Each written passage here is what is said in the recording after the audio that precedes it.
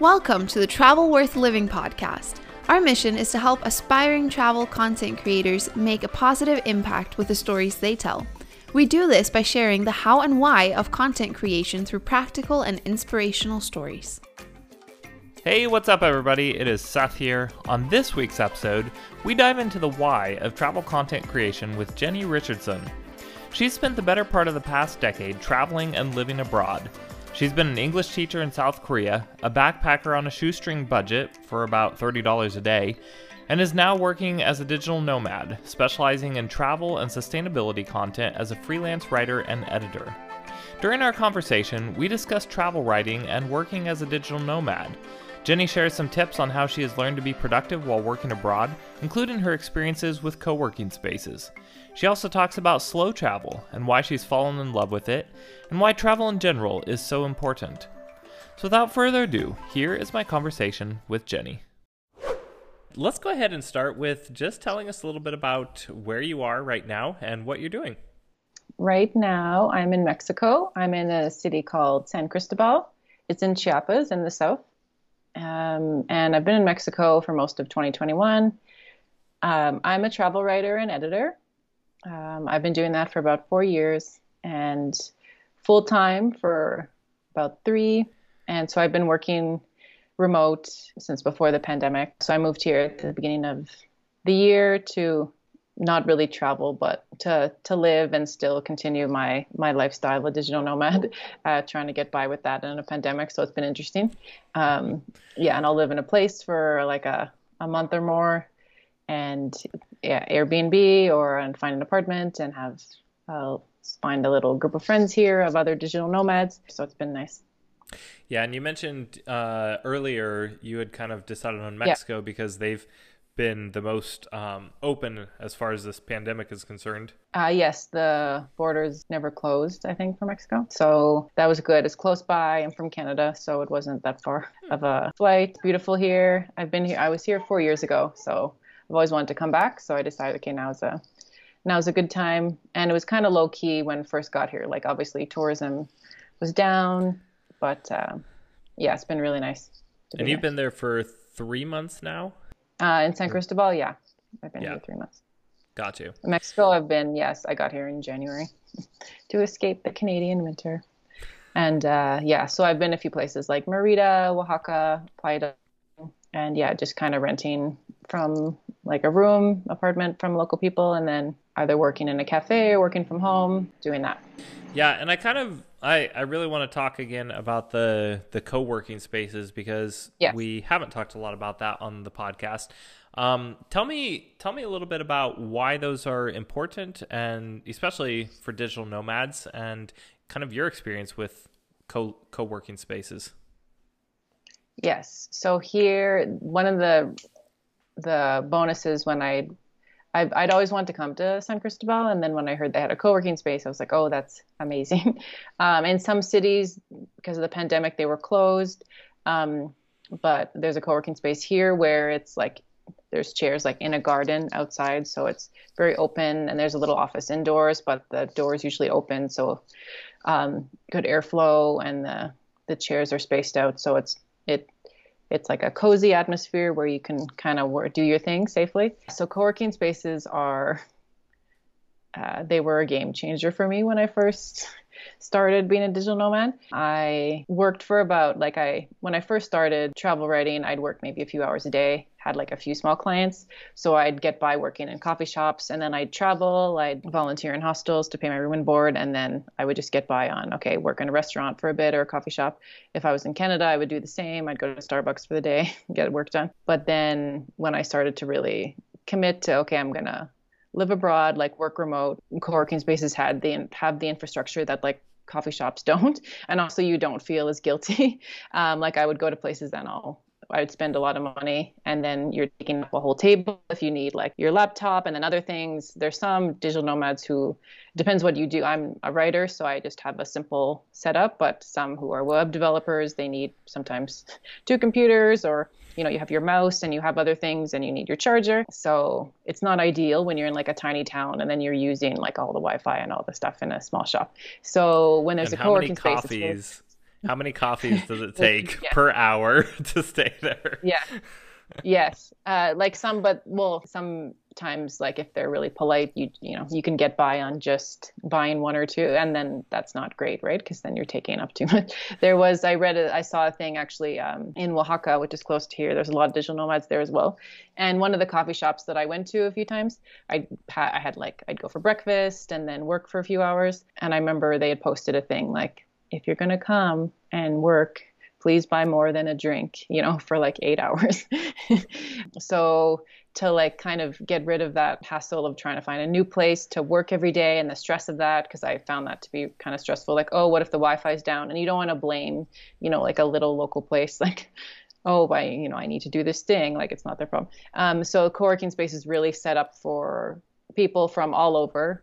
You know, they could be local people who need an office from that country, or international people, and they have it all set up. The Wi-Fi is usually very fast, and you pay like a monthly or a weekly or a daily rate, depends on the business, obviously. And yeah, they're really great. Usually comes with like free coffee, tea, water, and then they'll either have snacks or you can go out for lunch and come back. They're usually pretty secure places, so it's like an office where everyone kind of has their stuff. So it's a safe space and everyone's kind of doing their thing. So you can tend to be more productive when you're working in a co-working space because everyone's working.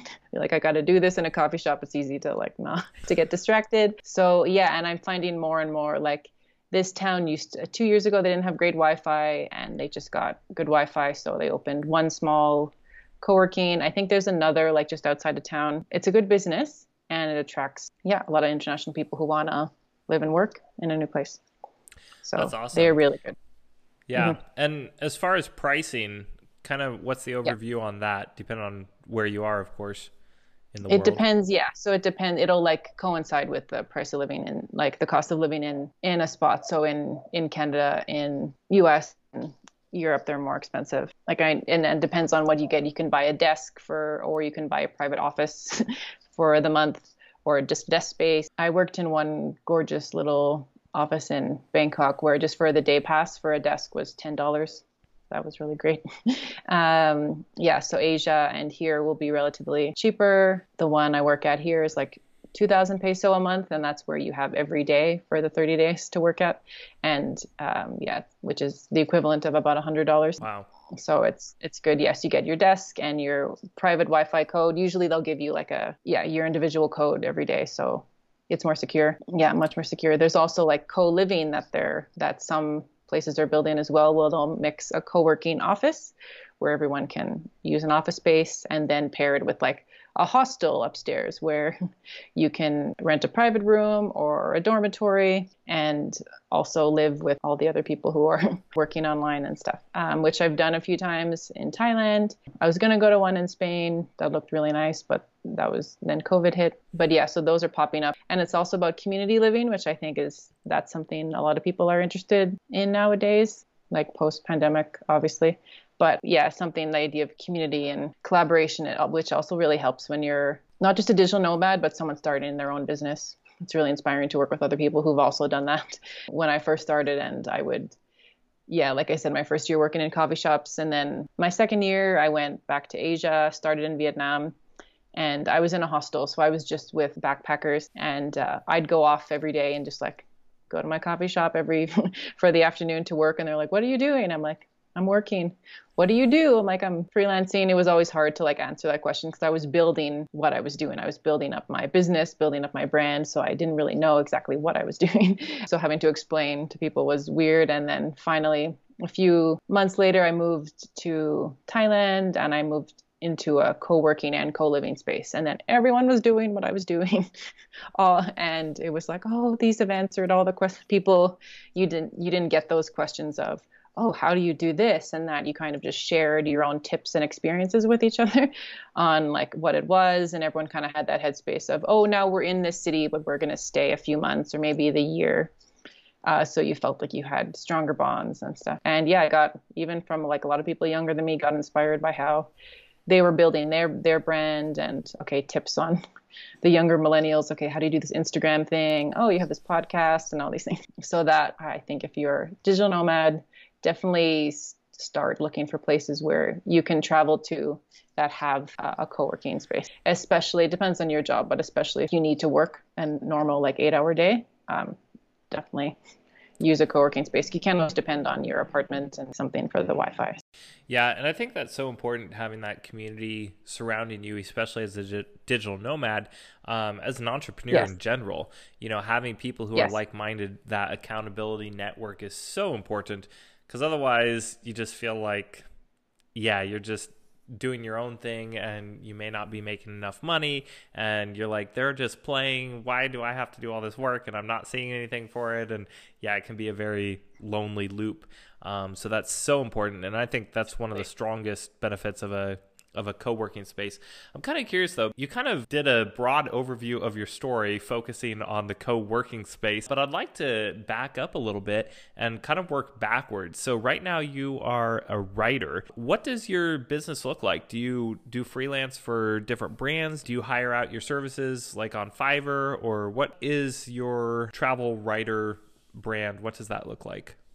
I try and do like different niches. Like I've done articles on sustainability, which kind of ties into my niche for travel that I like to write about or passionate about and also live out. I've written about sustainability, about fitness, food, different things. So freelance writer. I have like a few regular clients, which has helped. I'm an editor. I'm a marketing editor at Skyscanner. So I worked for them for 3 years freelance, and I manage their content for Canada. So I'm the editor for that. So that's been my main gig. So that's the editing side. I also will create some articles for them as well. So that's been my main gig is Skyscanner in the travel. And then I've done, a few other clients as well. I started travel writing after almost 10 years of traveling. So I already knew a lot of things. And when I was hired as an editor for Skyscanner, I was hired because I was on the road a lot. I had a lot of experience.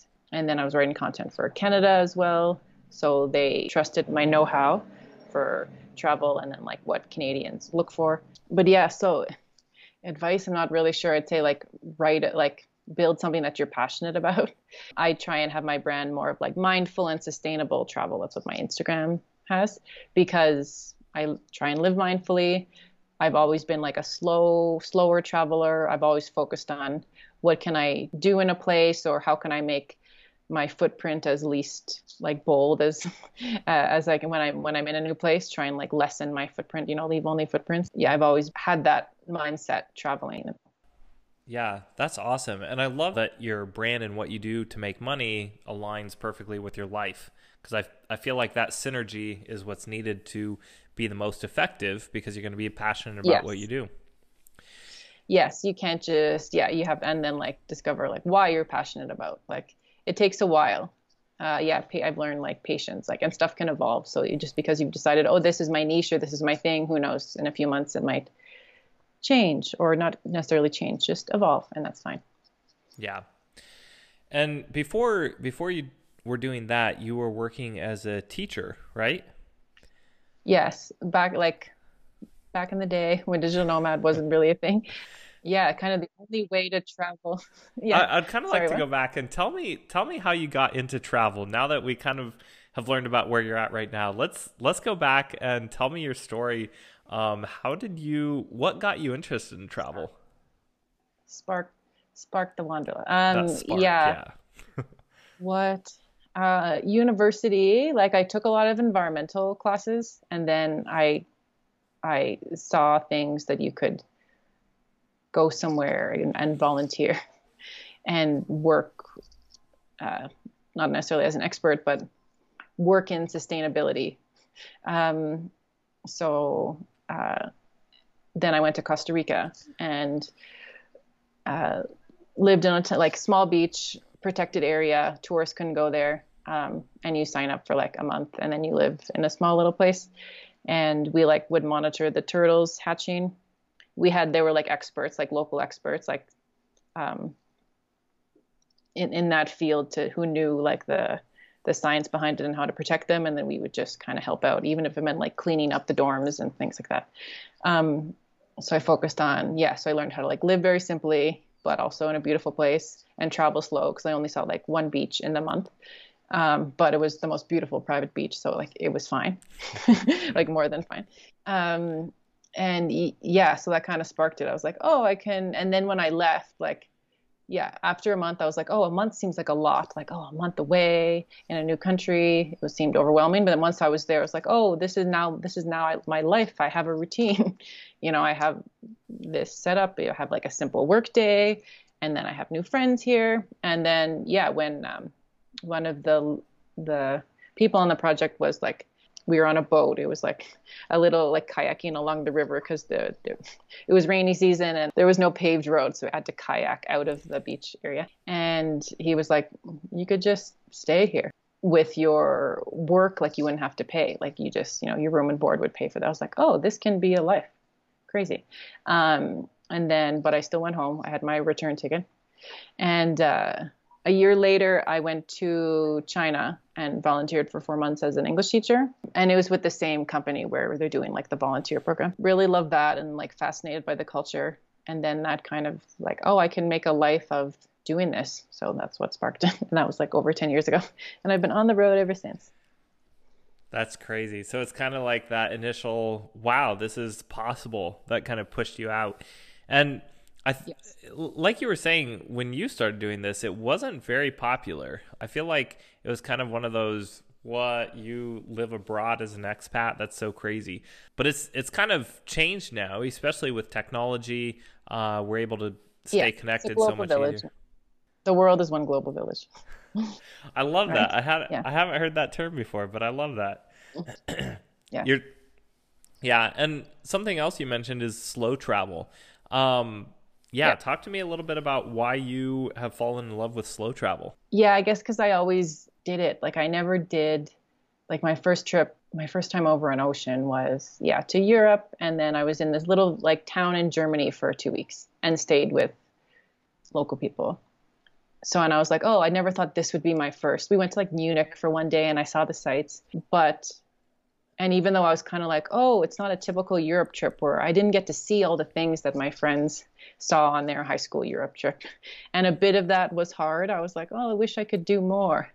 But then I was like, no, I got all these other things, like all these great things. I was immersed in the local culture, as cliche as it sounds, but like I was, and then I got to learn like the dialects and a bit of the language. And I was like, this was such a lovely experience of 2 weeks and so not typical of what you think like, oh, a trip to Europe would be. And I was like, oh, I like this way. So I just kept on doing things that way, like traveling where I would go to visit a friend, so then I'm staying with local people. And then when I started teaching English, I was like, oh, I'm going to live in a place and work. So you're showing up and working in a new country. You can't help but be immersed in what the lifestyle is there. So it would be, slow travel would be, okay, I'd stay for 2 weeks in one city or live in a place for a year or two. So I'd get to know that place well. And so because I started like that, like my first few, I guess, travel experiences were in that style. So it would be hard to do like a tour now where I just go in and out for a day or two. Because I just started really seeing the benefits of, kind of a slower way to explore. I remember one time, I did a trip to Mongolia and it was a week and a half. We signed up for like a week tour where you stay in a hostel in the capital and then they organize and it's a local company, and they have local guides and then they take people. You need to do it that way. It's really hard to do it on your own. You can't really go rogue in Mongolia. There's no roads unless you're a really badass motorbiker. You can't really do that. But I remember doing this like week tour and then only went back to the city for a day and then had a flight the next day. And I was like, this is the shortest time I've been in a country. I'm usually like in a place for a few. And I was like, I'm so sad. I didn't get to like, even though I had seen so many amazing things, I was like, it's not enough. I just want to like chill in Ulaanbaatar for a week. Even though people would think that's boring, like I'd want to go to like the local coffee shop and explore more of the sites and meet more people and things like that. So I like diving deep into places. So that's what slow travel helps you do. Yeah. Do you put any effort into learning the language? How is that? Yes, How is your relationship with language? Great Yeah. I try to at least, okay, know the basics and always be polite and have that please be patient with me, like never, yeah, I'll learn like the basics before I go to a new place. And that's it. Like Spanish, I'm struggling with. And then when I was teaching English, it was hard because we were immersed in English all day, like in Korea. Um, yeah, Korea was a hard place to learn the language. So yeah, I struggle with that. But yeah. Yeah, no, it's definitely languages are hard, but I feel like Yeah, language tells you so much about the local culture as well. Because it does. what are they? Idioms, things that don't make sense, but Yeah. yet we understand them. Every culture has those, and it's very fascinating, learning about those different pieces of language that kind of build the community that you're living in. So that's always interesting to me. Yes, no, totally. And language is culture and the actual language, I find is two. Mm, So like, hmm. and like especially in China, I'd meet people who, okay, they'd study Chinese, and I'm like, you can't like be in the States and study Chinese and then go to China. Like it won't work.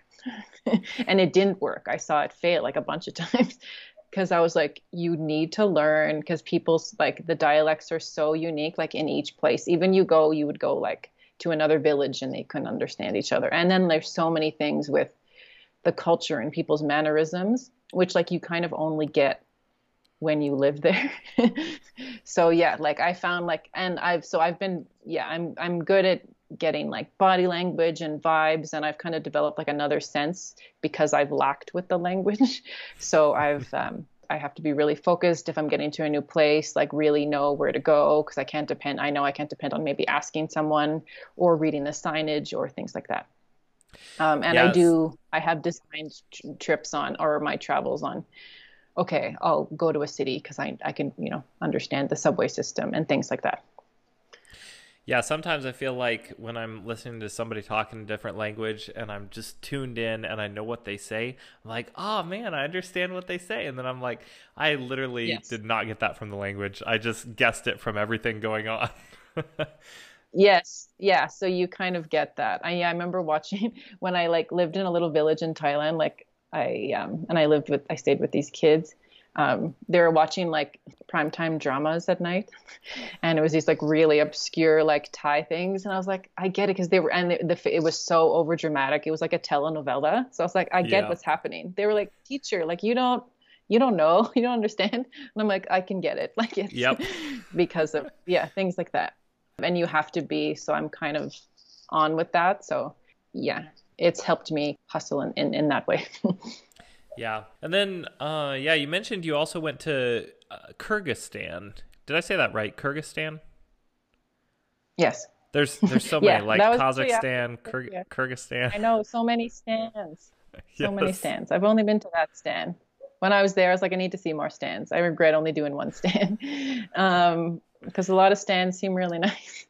All the Yeah. stands seem really nice. And I feel like, Yeah. speaking of that, I feel like so many people are scared of them too. Like Uzbekistan, Kazakhstan, like a lot of them have like a war torn history, and people don't feel like it's safe to go there. But they're hidden gems. I haven't gone there myself, but I've seen a lot of people who do, and they're like it's beautiful. So yeah, I need to go visit the stands as well. Stand.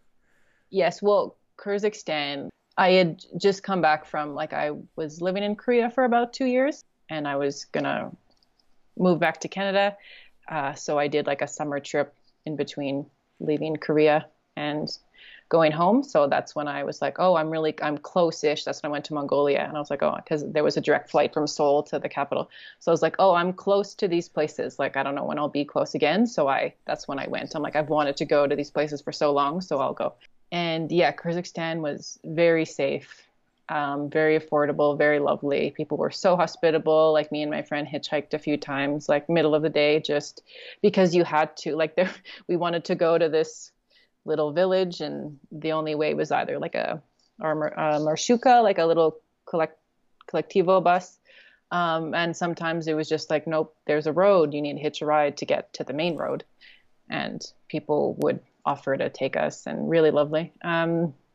Yeah, very safe. There's some places where, yeah, like I wouldn't just show up in Pakistan right now, you know what I mean? Like, or Afghanistan, you know what I mean? Like, unfortunately, even though like I'm a pretty political person and I love history and stuff. So I read about what's happening all there. So it looks very beautiful. And there is one blogger, her name, like Lost with Purpose, and she's like young solo female travel blogger. And she mostly goes to like she'll go to like Pakistan, Afghanistan, North India. Yeah, she'll go to place and Russia, and she'll just camp solo. She's pretty badass. Wow. And seeing her, I was like, oh, maybe I could do it. Like, she's super inspiring. Yeah. But yeah, Kyrgyzstan was, if you're going to do like a beginner stand, anyone who wants like a beginner stand, do Kyrgyzstan. I think I picked the right one for wanting to do it. And Kazakhstan looked real nice too. We didn't go because I went with an American friend of mine, and Canadians needed a visa, so I didn't go. But we could have. I was like, I don't want to spend $100 to go for like a day for a visa. But that also looked really nice. And Uzbekistan, there's also other bloggers there's a few bloggers who've done like Tajikistan and motorbikes and stuff. It's like, I think it's the last frontier. Like, it's so gorgeous. And there's still some like, yeah, definitely, like you said, like gems, like really beautiful and beautiful people, interesting culture. Really, really lovely. You could, if you're Russian, you could go because they're old Soviet nations too. So in Kyrgyzstan, like they were speaking to us in Russian because they didn't know they don't see many foreigners. They're like, oh, Ruski. We're like, no, we're not Russian. But because so I was like, oh, this was a Soviet place. So yeah, if you know Russian, you get by there. Interesting. Yeah. And speaking of hitchhiking and, that other blogger solo traveling, what are some things that you do as far as travel safety when you're traveling? Yeah, hitchhiking, like that's I guess within context. Like, I think the first time I didn't even realize that I was doing it. It was just because I felt so comfortable and safe. And it was like, this is the only way to get from A to B is because this person, like, because we're asking for a lift from this person. I think it was in Thailand, and Thailand's like the safest place ever. So it was fine. So that's how I started. But it was more because, okay, I knew beforehand, like, I feel safe. It's during the day. I was with someone else, so like, hey, you're fine. So yeah, for safety, like I like to travel a lot in cities because I do think they're relatively, even though people think the opposite, I think they're relatively safer because there's more people. So you could walk around and there's eyes on the street all the time. And I'll try and, like, if I'm moving to a new place, okay, I'll try and stay as close to the center as possible, even if it means you pay a little more. And I like to be in cities because I don't like driving or anything. And not like, even here, I wouldn't rent a motorbike. So I like to go to places where I can walk around and be close to a market for food, for a coffee shop, to a co-working space. So yeah, I'll plan, like, accommodation is like the prime thing is location. And it's more for like safety as a woman. Like, if I have to go home at night, okay, is it easy to get a cab? Or if I feel safe, like, to walk, but then at night, obviously I take a cab. Things like that, like, you have to plan. It's just that other level you have to kind of always think of, which I think is innate in a lot of just women in general. And then solo female, you do have to have your wits about you all the time. But that's kind of just in life. But yeah, travel, I'll prioritize like going to places where I'll be around like more people and meet friends. So then if you're walking with other people, it's usually safer, things like that. Got you.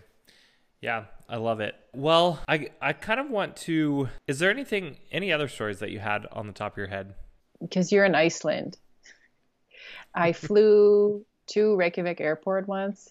Yeah, going home, I was like, yeah, this was that like Kyrgyzstan trip, and then Kyrgyzstan, and I did like Europe for a month, mostly like Central Europe. And then the cheapest way to get back was Berlin, Reykjavik, Canada.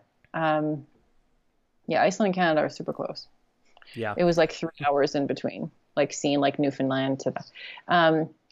But yeah, I had booked a window seat because I was like, I want to see Iceland when we fly in. And people had taken the seat before I got like on the like when I was getting on the plane, people were in my seat, and then like, oh, like they did a story which I still think of. I'm like, I should have said no, but they're like, oh, I have a fear of flying, I have to sit here, and I was just like, it was early in the morning, I was like, okay. And then when I saw them like looking, like when we landed, I was like, this is a really gorgeous view. I was like, I hate you. So I've never seen, and then the flight out, you didn't see much. Like and I was like, oh, so I regret not seeing Iceland from the plane. I'm still scarred. So annoying. I have to go back. Yeah. Yeah. So if someone pulls that on the plane, anyone, say no. If you book a window seat, you get your window seat. Right. Screw everyone. Don't be polite. It's a hard world. Fend for yourself. It's a dog eat dog world out there. It is. Coming from Europe, you fly along the south coast, so you see it all. But then once you leave out of there, then you leave Iceland immediately after you take off. Yeah, so I was like, oh, maybe maybe I'll see some on the way out, because I had booked a window seat for the way out as well, and then it was nothing. I was like, right away, ocean. I'm like, yep, those jerks. Yep. It still haunts me to this day. I'm like, oh, why did I do that? I'm too nice. Yeah. But it looked really gorgeous. I want to go one day. It was like really, really, really nice. Yeah, you'll definitely have to. Black licorice. Also, a lot of black licorice on the plane. That's like a specialty, I think, for Iceland, which I was very intrigued by. Yeah. Licorice and chocolate. We mix it a lot here. Yes. I bought sea salt chocolate and licorice at the airport. And it was the two greatest snack items I've ever eaten. Yeah. Yeah. It's pretty amazing, to be honest. They also have some weird food here, but I really like the chocolate and licorice, so it's okay. I still remember them. It was like 4 years ago, like 5 years ago. Really good. Yeah. Yeah. Really good. Iceland. Who knew? Black licorice. Yep. Well, Go for the blue licorice, stay for the black licorice. That's their new slogan. It's all about the colors here. Yeah. Well, hey, as we wrap up, I'd kind of like to go back to, again, this podcast is focused on travel content creators, but on a larger sense, digital nomads as well. And you said something really profound in the form that you had filled out. And I really want to kind of go back to the call to action for the audience, like somebody who's trying to build their brand or wanting to create a full-time travel lifestyle. What is some advice that you'd like to leave them with? So I think a big thing is like, think of your why. Like, why do you want to start this? Why do you want to start traveling? And then once you have your why, then your message to your potential audience will come and it'll have purpose. And maybe the why might be like, I don't know, I'm doing it maybe not for a good reason. Then you can like rethink of it, because it'll be more sustainable if there's meaning to it. And yeah, you'll be more passionate about it. And then it'll make you be a better traveler, even a better like content creator, because you'll know you won't. And we can all get anxiety over, okay, you have to produce like so much content or this, or, oh my God, this person's drone footage is so good. How am I going to beat that with my little camera? But like, people at the end of the day, I think, do value authenticity. So bring you to your platform and to your travels and show up. That's the best advice I could give. Yeah, absolutely love it. All right. Well, I'm going to wrap up here with the travel trivia section. And now it's time for travel trivia. Travel trivia coming your way. What's your favorite city that you visited? So unfair, I know, but it's such a good question. So many. Okay, I'm just gonna Seoul, because it has everything. Yeah, Seoul's the best. The Seoul of Korea. I never lived there, so I visited a lot. Yeah, I lived in another city, so I got to visit Seoul, and I visited Seoul a decent amount. Every month, I would take like the bullet train up to Seoul, which was a lot. Like for most people, if they live there a year, they do like 1 or 2 trips. Yeah, I'm a city gal. I love big cities, so I love the hustle and bustle. New York City was also a big city for me. Even though it's like such a big tourist destination, it's just the best. It'll always be the best. And yeah, 'cause Seoul, so it has city vibes, like all those lovely city vibes, but also Korea designs their cities where like each little neighborhood is like a village. So you don't feel like you're in one place where like that's the cluster of people and that's it. Like there's no downtown. It's all the neighborhoods. So Seoul is a lot of lovely neighborhoods where you can just, spend your weekend in one part and just get to know that. And then it's surrounded by mountains, so you can go on a hike, so you're immersed in nature also right away. So many great museums, so much great food. People are lovely. It's safe. Yeah, solo females, Korea is where it's at to like for safety and stuff. It's one of the most safest countries in the world. Love it. And this is kind of a broad question, but if you could live anywhere, or I should say not could, but if you had to live anywhere in the world permanently, where would you want to live? New York City, hands down. What is I feel like I'm a New Yorker, but born in the wrong place. I love it. What is the worst food that you've ever tried? So Chinese food is like iconic, right? And people who lived in China, they'll agree. Like, you can have like the best meal ever, but for some odd reason, you could also have the worst meal ever. It's like a hit or miss if you have like local Chinese food. And I think one time it was like with all my friends teaching, we were just like, what? Well, we ate. I forget what it was because I blocked it. Like, it was just weird. I'm vegetarian, so I don't eat a lot of meat, so I feel like that saved me from a few awful things where I'm like, oh no, I can't eat that. But maybe it was like a seafood thing, like a weird crab, and then it was mixed with like a vegetable, like that just didn't work. It was like a very sour, bland kind of meal where like we went to that restaurant and that's what they offered. I honestly forget. Yeah, that would probably be one of the worst meals I had. Yeah, sounds like it. If you could change one thing about travel, what would it be? It would be interesting to like no internet for a month and see how because we depend, I think, a lot on that. Like, mandatory, have a guidebook and a paper map and no internet. See what happens. The rest of the world, internet, just the travelers, just the like backpackers, like like just that. Have some. Yeah. That would be interesting. This sounds like a reality show. Yeah, I think it would help. Ooh, good idea. Yes. Yeah, and I think that might help change travel for the good in a little way because it would rustle some feathers. You know what I mean? Things like that. Like, it would really, yeah. Absolutely. Get people to rely on their instincts and communicating with other people. Yeah, that would be lovely, right? Yeah. So I think I would change, like, less dependability on internet in travel would be nice. Nice. Next section, this or that. Would you prefer travel by train or bus?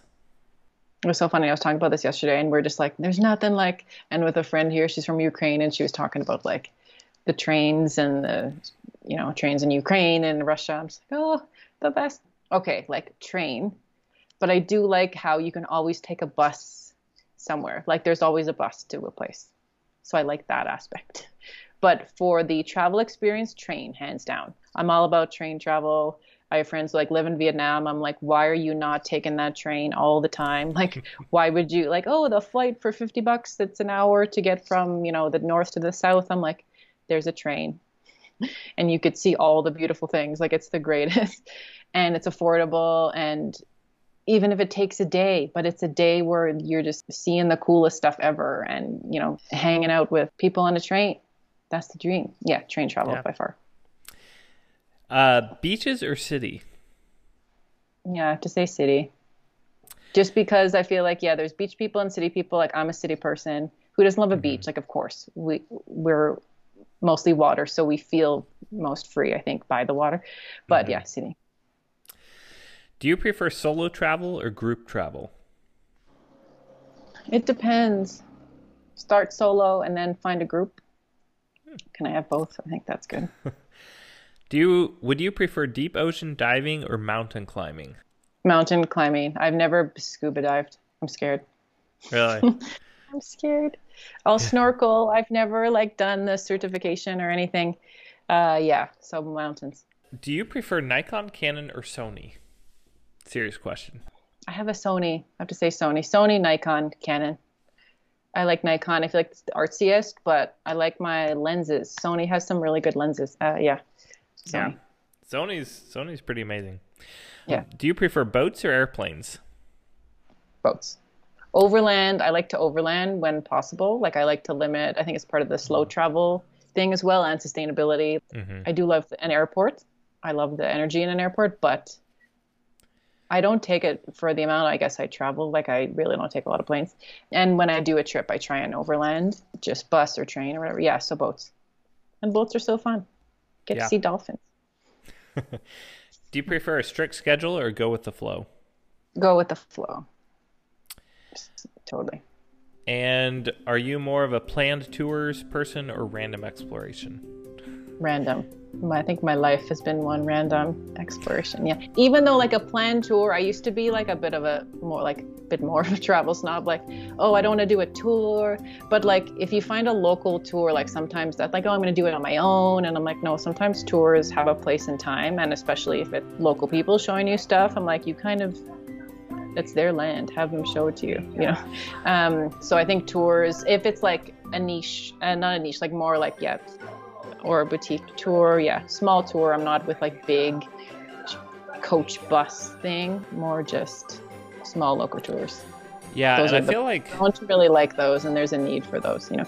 Yeah, I feel like the gig economy has really changed that because now you don't have to go to school to become a tour guide, and then they show the tourists like this tree, and then they sell you this gadget, whatever. Like now, anybody in any country can just open up their home and be like, "Hey, let's cook a local meal together," and it really brings that authentic experience to life. So, yeah, absolutely agree. Last question that I ask everybody: what makes travel worth it to you personally? What do you learn about the world from being on the road? The lessons you learn. Seeing how, if you let it, it'll open your mind, and the things I've learned on the road about help develop like my own personal philosophies and my worldview. Like it shaped everything, so it's been totally worth it for me.